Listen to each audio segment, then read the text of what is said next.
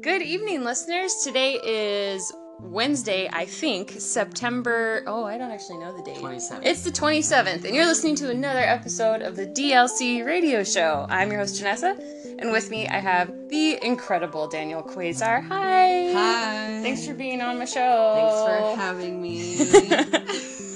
Daniel's really rad, and here's why. First of all, he makes really good music that I listen to. Aw! Yeah, it's good. I like it a lot. Yay! He also has a really awesome YouTube channel called... Daniel Quasar. Well, but what was the... Oh, but my YouTube series. Yes, I'm sorry. Impact Nostalgia. Impact Nostalgia. Okay, so tell us a little bit more about what this is about. Impact Nostalgia is kind of like my... I don't know, maybe I'm writing memoirs in a really weird way, who knows?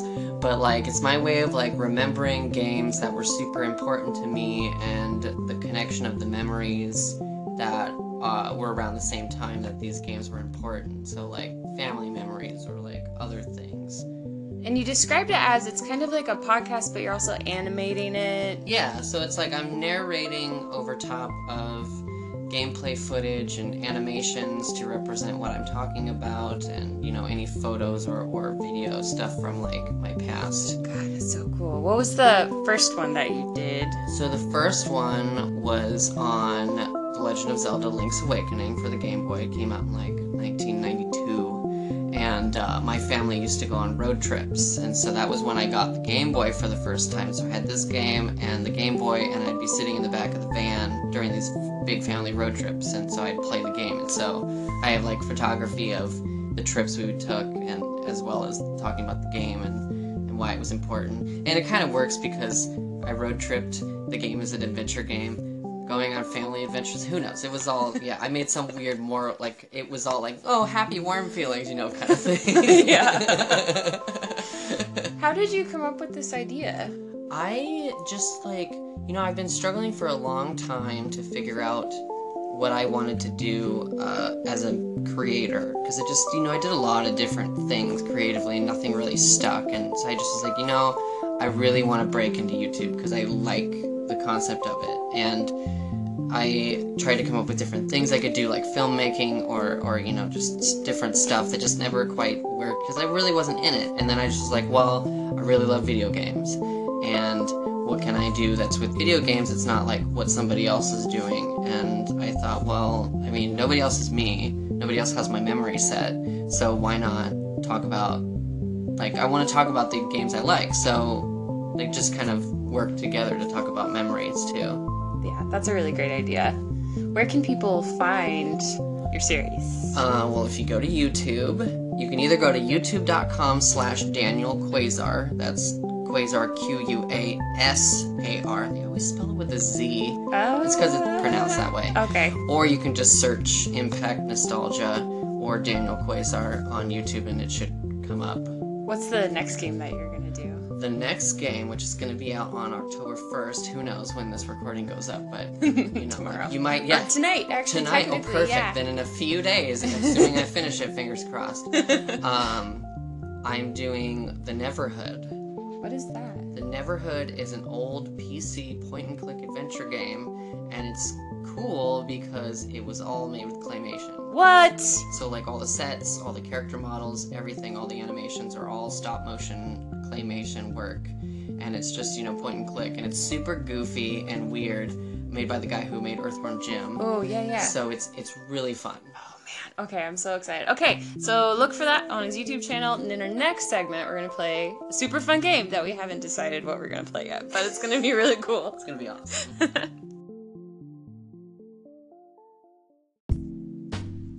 And we're back, and I'm super excited to introduce a new segment with Daniel called We Drink Because Garrus Vakarian is a Fictional Character. And we're actually not drinking right now, but we're just drinking the sadness that is... Metaphorically drinking because it is inappropriate that this character is not real. Yeah, here's the thing. If you don't know who Garrus Vakarian is, I weep for you. I weep for the gaping hole that's in your life because he is the most amazing character that's ever been created. Yes.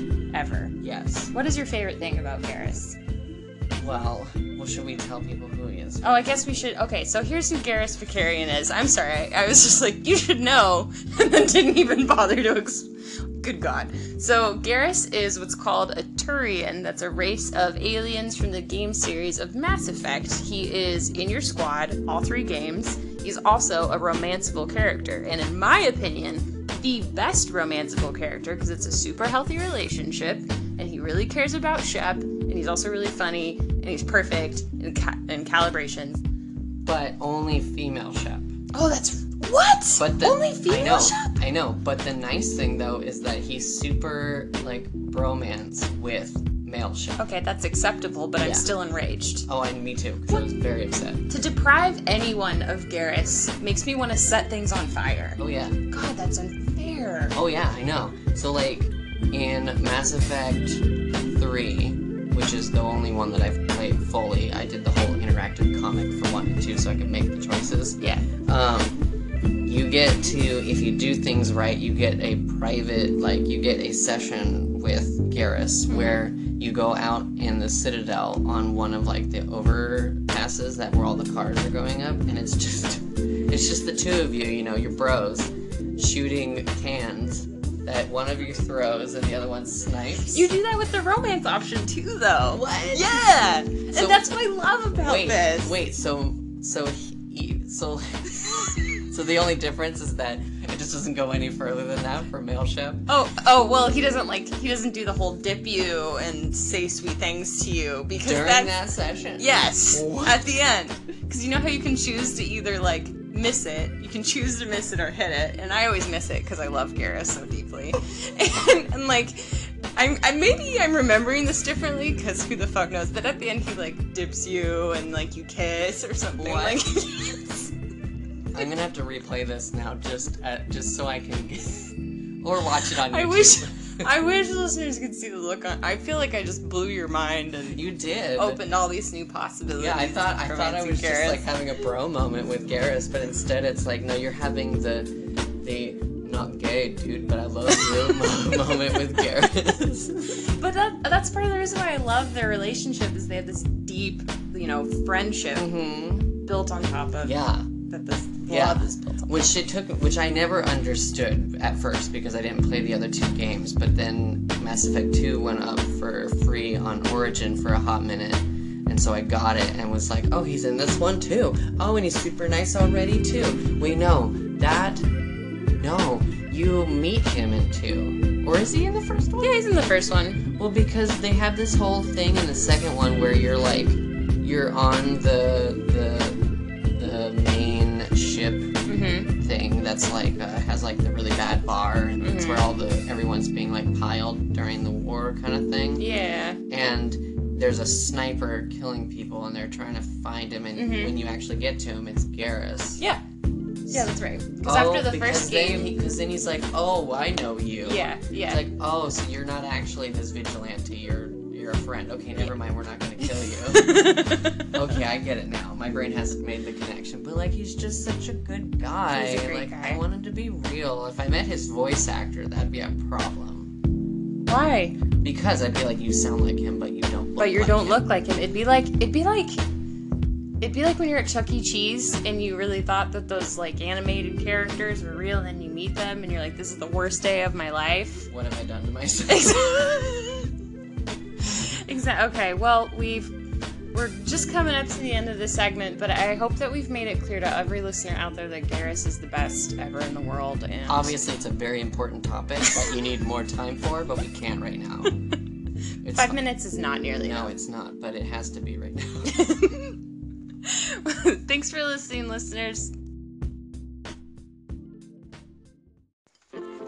Hey everybody, welcome to another edition of everyone's favorite game, Pokemaster Paul Gotta Guess 'Em All.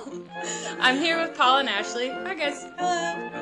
And we're gonna play the game that I just mentioned. So here's the rules for those of you joining us. Paul is the Pokemaster, and he has picked a Pokemon from the original 150, because those are the only ones that Ashley and I know.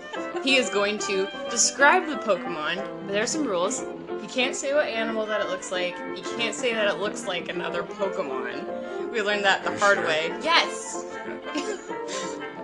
Was that the other rule that we made? Yeah, that was the rule we made last time. And then I think there was another rule, but I can't remember what it was. Be fine. Oh, we have 90 seconds to guess what it is. Oh God. Okay. Yeah, we'll be We fine. can do it. All right, are you ready, Ashley? I'm ready.